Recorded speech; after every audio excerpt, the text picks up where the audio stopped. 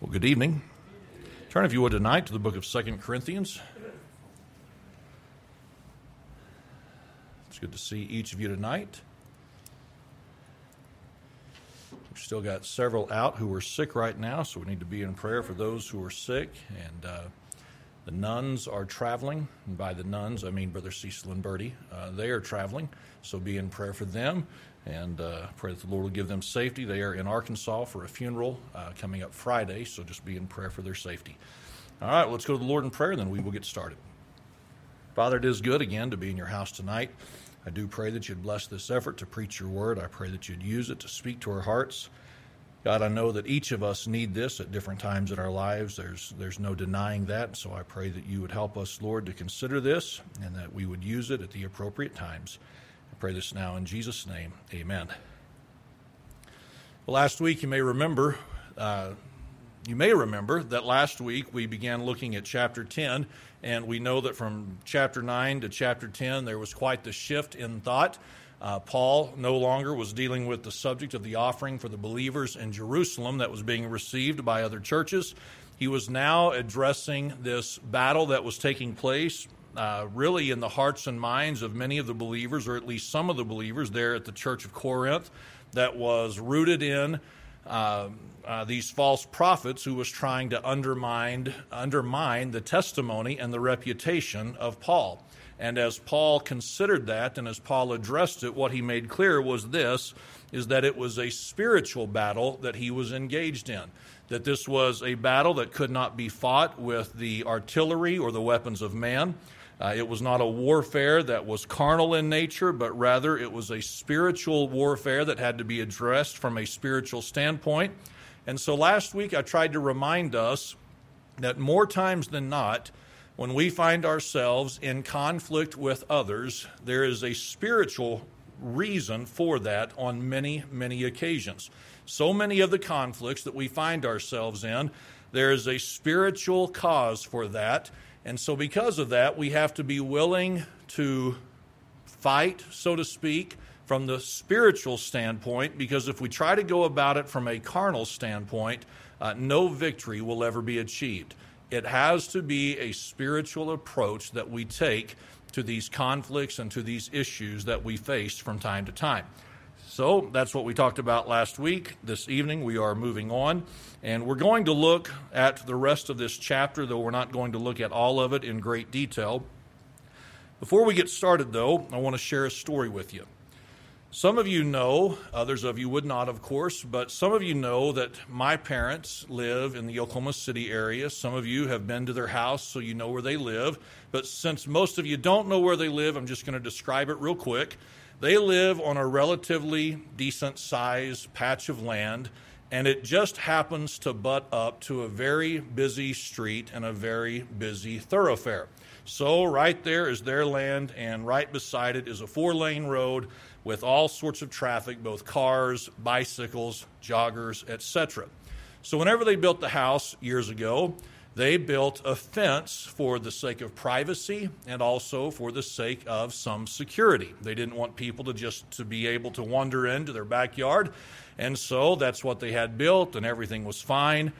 But over the years, with the storms, the weather, things of that nature, it eventually fell apart. It was no good. So they took it down with the intentions of building a new fence. Now, I know this story isn't exciting, but just stay with me, okay? Because it's going to get to a really exciting point in a minute, and you're just going to be thrilled.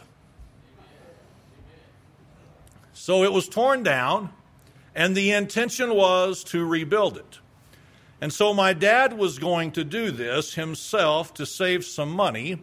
So you understand what this is like. Their oldest son, my only brother, said, "Dad, I'll help." And then there was some pressure put on me to help. So I rearranged my schedules to accommodate their schedule. So on a Friday afternoon, Nathan and I got into the car and we headed toward Moore to help my dad and mom and my brother with the project that next day. And not only did I get to go, I had the privilege of pulling a trailer with a tractor on the back of it, with all the post for it, So I've got the furthest distance to go, of course, and I've got the heaviest equipment, and it always takes longer when you're doing that kind of stuff. So I've rearranged my schedule. It's taken longer to get there. I've got the anxiety of pulling a trailer with a tractor on it and all this other stuff. Get there Friday evening, have supper, everything's ready to go Saturday morning. We get up Saturday morning. My brother comes over at the appointed time, and he begins asking questions like this. Dad and Mom, do you really need to replace the fence? Dad and Mom, I don't think you need a fence. I think it looks better without a fence. This is early on a Saturday morning. As my parents stood there and visited with my brother for just a couple of moments, I mean, this was not a long discussion. You know what my parents said? Yeah, I think you're right. We don't need the fence. I think it'd look better without the fence. What do you think, honey? Oh, I think you're right. I don't think we need the fence. I think it'd be just fine without the fence. No, I don't think it'd be a problem by way of safety, security, or anything of that nature. So, in my mind, I'm thinking, I've rearranged my schedule for you all. I've pulled a tractor down here. It's taken longer than it normally takes to get here. I mean, no offense, but I didn't just need to come for a visit just for the sake of a visit. So I was kind of frustrated. None of you would have been. I'm just saying I was kind of frustrated. And because of my frustration, it wasn't that I really care whether or not they had a fence, but I was lobbying hard for a fence. I've driven, I've put forth the effort, I've done all these things, and you're telling me early on a Saturday morning this couldn't have been decided Friday morning? So I'm lobbying, I'm telling them all the reasons why I think they need a fence, why I think it'd be best if they need a fence, to no avail. And you know what I was made aware of in that moment? My opinion meant absolutely nothing.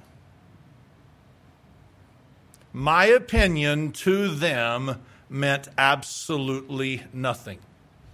Was I frustrated? Yes. Did it change anything? Not a thing. They still don't have a fence. Now I want to ask you, just think about this, just think about it for a moment. Ask yourself, have you ever found yourself in a position where it was obvious no one cared what you thought? We've probably all been there at some point in our lives, right? You're telling somebody this is what you think. You're telling somebody this is how it ought to be. Whatever the situation may be, you are making your case for your thoughts, your beliefs, your ideas, and you just know at the end of the conversation, they don't care. Your opinion was worthless. It meant nothing to them. Again, it's frustrating when we're in a position like that, but it doesn't change the facts. If they don't care, they don't care. Now, as we hold on to that principle, keep in mind that Paul is still addressing this issue with the false teachers and the false prophets who have come into the church of Corinth, and he is still trying to persuade those who may still be hanging in the balance, so to speak, as to whether or not they believe the false prophets or they believe the testimony of Paul. And so as all this is being played out and Paul is addressing this and he is dealing with this, I want us to look now in verse number 7, okay? Again, we're just going to kind of go through this relatively quickly, but I want us to look at this, what Paul said in verse number 7. He said, "Do ye look on things after the outward appearance?" He said, "If any man trust to himself that he is Christ, let him of himself think this again, that as he is Christ, even so are we Christ." What is Paul trying to convey in this statement? What is Paul trying to get them to see and to get them to understand? Well, the idea seems to be this, is that Paul is wanting them to realize that anyone can claim to be a mouthpiece for Christ. Anyone can claim to be a prophet. Anyone can claim to be a teacher. So if you've got people in your midst, Paul might say, who are claiming to be of Christ, and they are claiming to be there with the authority of Christ, well, keep in mind, I can make the same claim as they can. So there's no distinction or no uniqueness based on their claim. So he's trying to remind them anyone can say that they are Christ. As you look through the next few verses, you see this, that Paul is explaining and dealing with what the accusation was, that in the letters he was strong, but in the presence he was weak, and his speech was contemptible, he says in verse number 10. In verse number 11, he just said this, let such an one think this, that such as we are in word by letters, when we are absent, such will we be also indeed when we are present.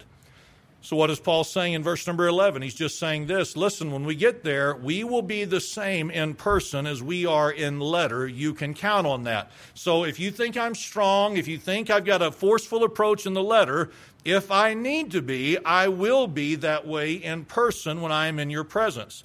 But we come to verse number 12, and this is kind of an important part of the message. I want us to really look at this. He said, for we dare not make ourselves of the number, or compare ourselves with them that commend themselves, but they measuring themselves by themselves, and comparing themselves among themselves are not wise. Now, what I want us to focus on in this verse and in this statement is this, is that Paul said there were some who commended themselves. They commended themselves. What does it mean whenever Paul says that they commended themselves? It just means this, that they showered themselves with praise. That they complimented themselves. They extolled themselves. It's kind of like this. They sat around and told people how good they were. That's what the false prophets and that's what the false teachers were doing, is they were declaring their greatness and they were declaring their goodness. And so what Paul said is just this. He said, I'm not going to do that. I'm not going to compare ourselves with some that commend themselves. Why would Paul opt out of doing such a thing? Now, I think common sense kind of answers that question. If you're going to battle someone who is impressed with himself, you are never going to win that argument.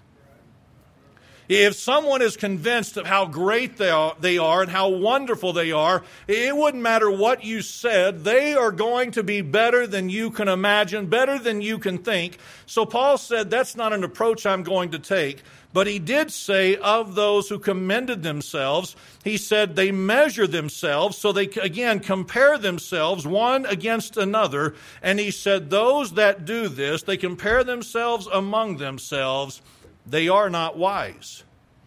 So what does it mean if something is not wise? It means it's foolish. If something is foolish, it means this, it's dumb. Is that fair to say? Come on, if people are just sitting around comparing themselves amongst themselves, that is not a smart approach to take. That is not a smart way to go through life, just comparing yourself among yourselves. And so Paul says this is what they do, and I'm not going to get into that game. So in verse number 13, he just says, but we will not boast of things without our measure, but according to the measure of the rule which God hath distributed to us, a measure to reach even unto you. Again, just kind of the general idea or the thought of this verse is this. Paul said we're not going to exaggerate our ministry. We're not going to sit around and talk about how great we are and how wonderful we are. He said we will not boast of things without our measure. We're just not going to do that. In verse number 14, he says, for we stretch not ourselves beyond our measure as though we reach not unto you. For we are come as far as to you also in preaching the gospel of Christ. So the ministry had taken them as far as Corinth. But he says in verse number 15, just to try to get through this quickly, he said, not boasting of things without our measure, that is, of other men's labors, but having hope when your faith is increased, that we shall be enlarged by you according to our rule abundantly. So Paul is talking about how he hopes the ministry will expand into other regions where others have not gone, where others have not preached the gospel. And he says in verse number 16, to preach the gospel in regions beyond you, and not to boast in another man's line of things made ready to our hand. So essentially all Paul is saying is this, is we do not want to piggyback on the ministries of someone else. We're wanting to go into new regions. We're wanting to go into new territories. And we want to go as far as God will allow us to go in presenting the gospel to other nations. So here's Paul, and what is he doing? He is combating the false teaching. He is combating the false prophets who are trying to sway the mindset and the thinking of believers there in Corinth. And Paul just says this, that's not the game we're going to play. We're not going to get into that. That's just not how we work. That's not how we operate. This is what we're hoping to do, taking the gospel into other regions. So in verse number 17, Paul said, but he that glorieth, or he that would boast, let him glory or boast in the Lord. That's good advice, isn't it? It's excellent advice that if you want to boast in anything, if you want to glory in anything, then glory in what the Lord has done through you. Don't glory or boast in what you think you have done. Glory and boast in the Lord and what He has accomplished. So now we get to verse number 18, which is where the sermon will come from. It's a short sermon, so don't be nervous. Verse number 18, here's what he said. For not he that commendeth himself is approved. For not he that commendeth himself is approved. I'm going to ask you again, what does it mean to commend oneself? It just means this, to shower oneself with praise. It means to compliment oneself, to extol or to brag on oneself. So what is Paul saying? He is saying that there are those, he already mentioned it in verse number 12, he said there are those who commend themselves, but he said he that commendeth himself, it is not he that commendeth himself that is approved. What does it mean then to be approved? It means to be officially accepted as satisfactory. All right? It's like an official declaration that one is what they're supposed to be. It's an official declaration. It carries this idea with it, that one is thought favorably of.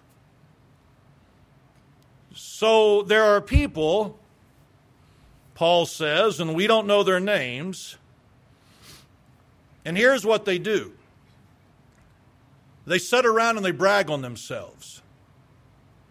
And they sit around and they tell themselves, and maybe they tell others how great they are and everything that they've accomplished. But Paul reminds them that it is not those that commend themselves or brag on themselves who are officially acceptable or those who are favored highly in the eyes of others. He finishes the verse by saying this, but whom the Lord commendeth. But whom the Lord commendeth. Now this may not seem real exciting, but this is actually relevant and it's important, okay? He's talking about being approved. He's talking about being acceptable. He is talking about the one who is favored. And he says, listen, for the ones who have determined for themselves that they are approved, and they tell everybody how great they are, and they brag on themselves, and they make it known how wonderful they are, he said, you got to know those are not the ones who are approved. It is only those that the Lord commends. It is only those that the Lord sings the praises of. It is only those that the Lord speaks highly of who are actually approved. So here are the false prophets, and here are the false teachers, and here are the believers in Corinth. And what are the false teachers and the false prophets of the opinion of? They are of the opinion that they are everything they need to be. They are of the opinion that they are everything they're supposed to be. And you know what Paul reminded them of? Their opinion of themselves meant nothing. So you think you're good? You think you're great? You think you're deep? You think you're scholarly? You think you're all these things? Well, guess what? Your opinion of yourself doesn't matter to anyone. The only opinion that matters in relation to you is God's opinion. And if God doesn't approve you, then it doesn't matter how many of you approve one another, you're still not approved.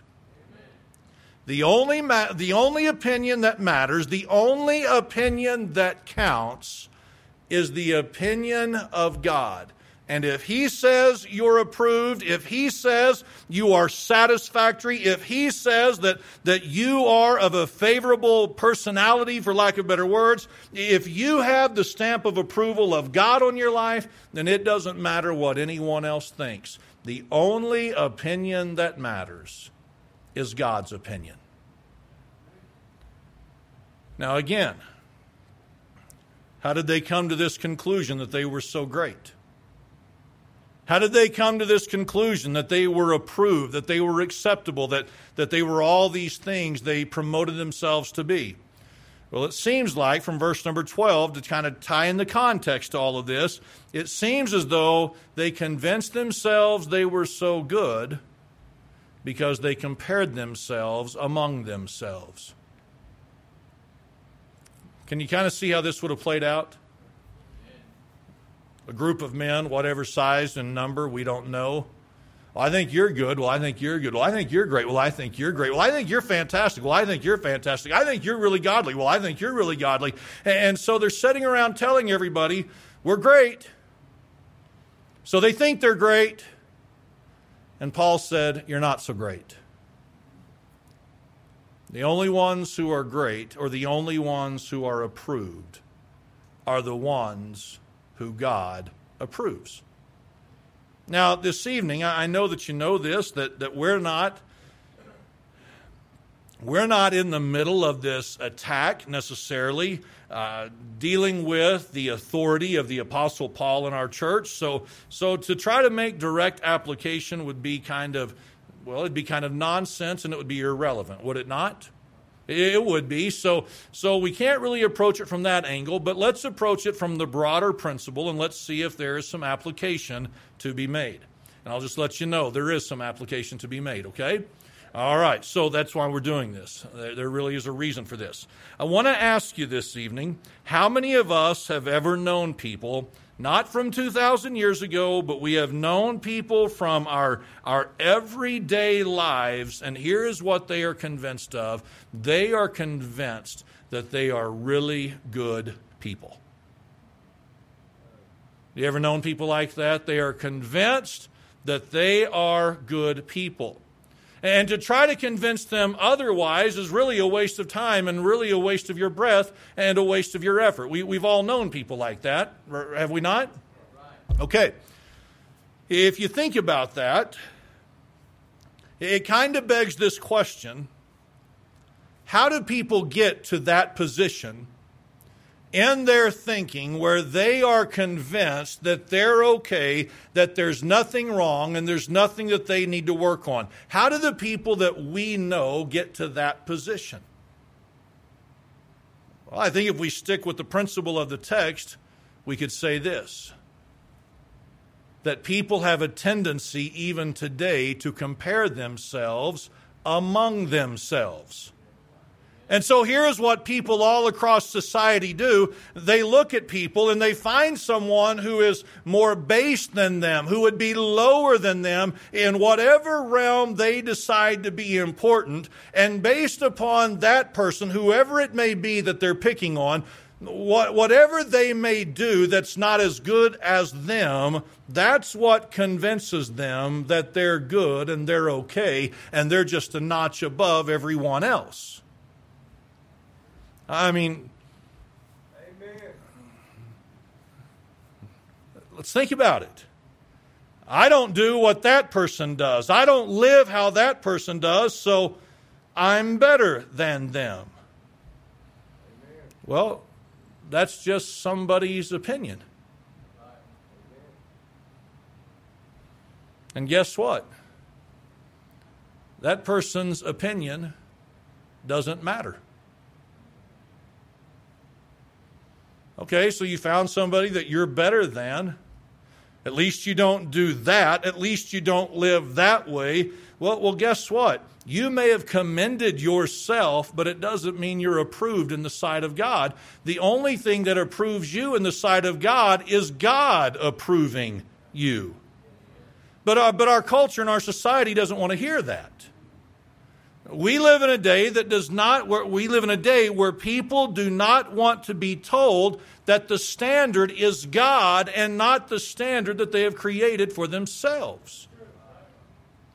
So therein lies the struggle so many times in trying to visit with people and trying to convince people that they need a relationship with the Lord. No, I'm good, I'm all right. And they have concluded that because, again, they are better than someone else that they can point to.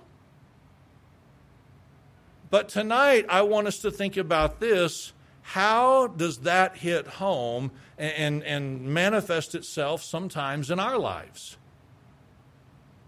Because it can happen, can't it? I want to ask you tonight, I know the answer, but how many of you tonight would say, I am one sorry individual? Would anybody say, okay, John, take it easy, okay? Just take it easy, just a little bit. Oh no, I'm just, how many of us would say we're sorry individuals? Most of us wouldn't, would we? Most of us wouldn't. Most of us would get mad if somebody suggested we were sorry individuals.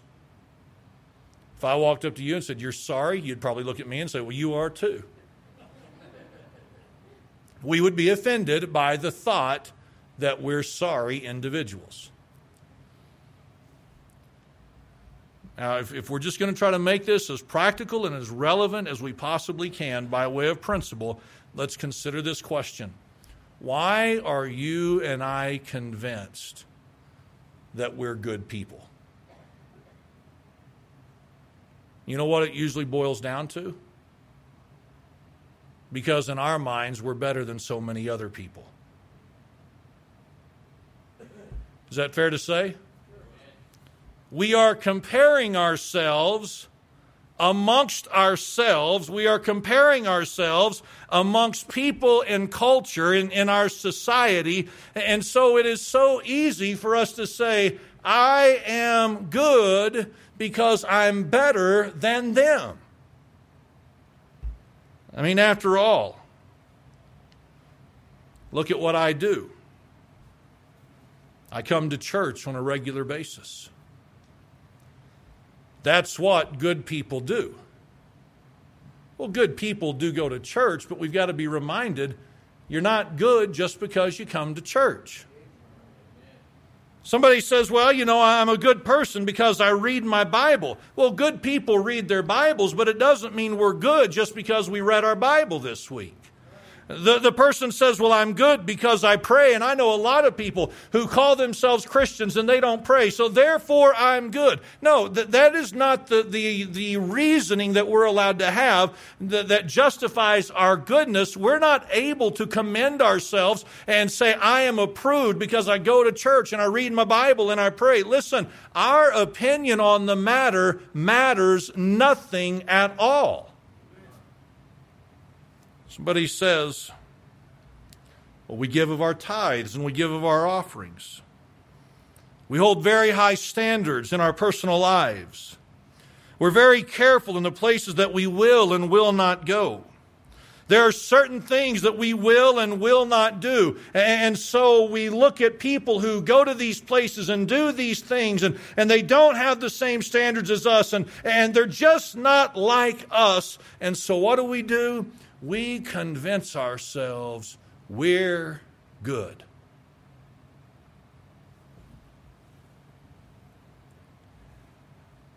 And we think that because we've determined we're good, that's all that matters. And sometimes what we like to do is get certain people to reaffirm our goodness, because that really solidifies our goodness if other people tell us how good we are.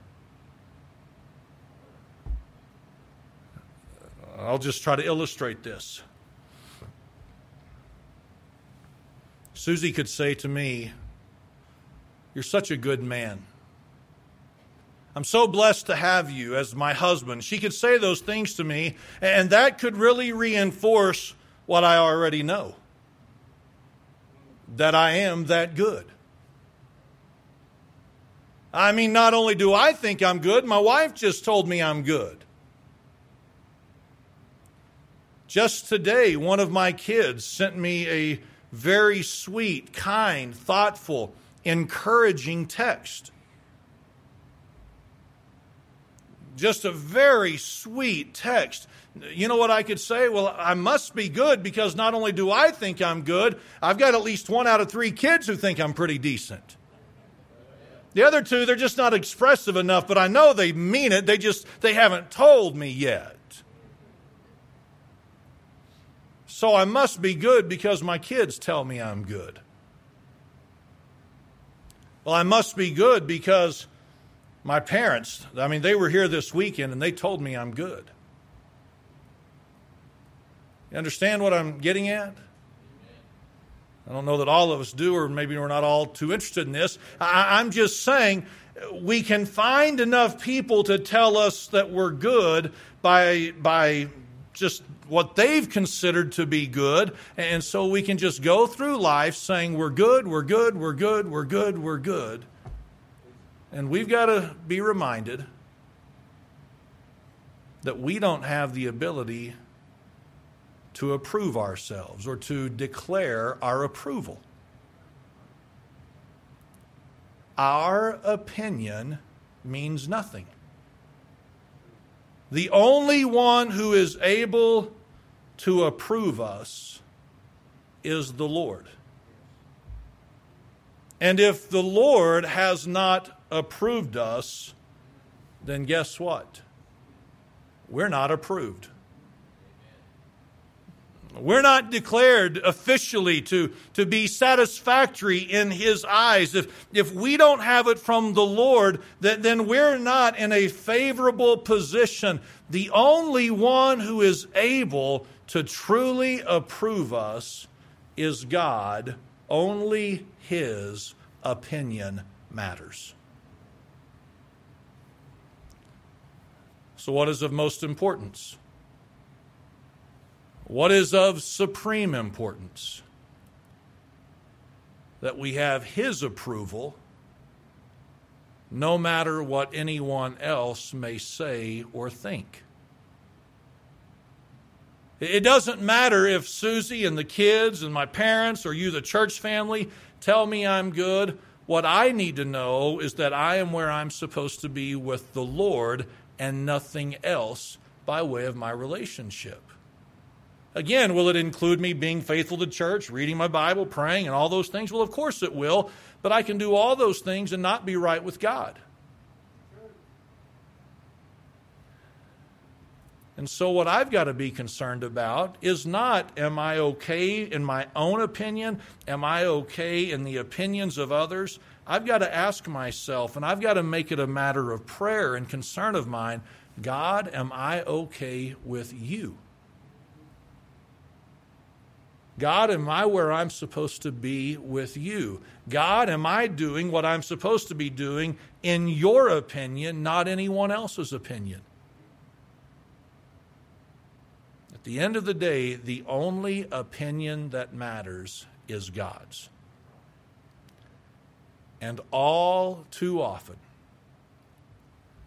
I think all too often, we as people, we get comfortable in our own goodness because we've decided we're good and somebody else has told us we're good.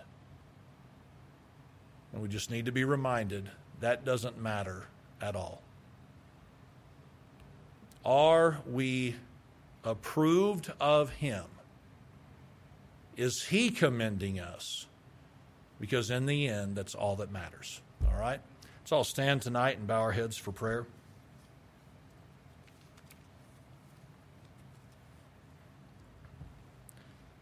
Father, as I come to you this evening, I pray that you'd help us, Lord, to take just a moment to look at ourselves and to ask before you whether or not we're really where we're supposed to be. Lord, it's easy to suggest that we're where we're supposed to be. It's easy to just assume that. But Lord, it may not always be the case. So God, I pray that you'd help us to be honest before you. And if there's anything that needs to change, that we'd be willing to do so. I pray this now in Jesus' name. Amen.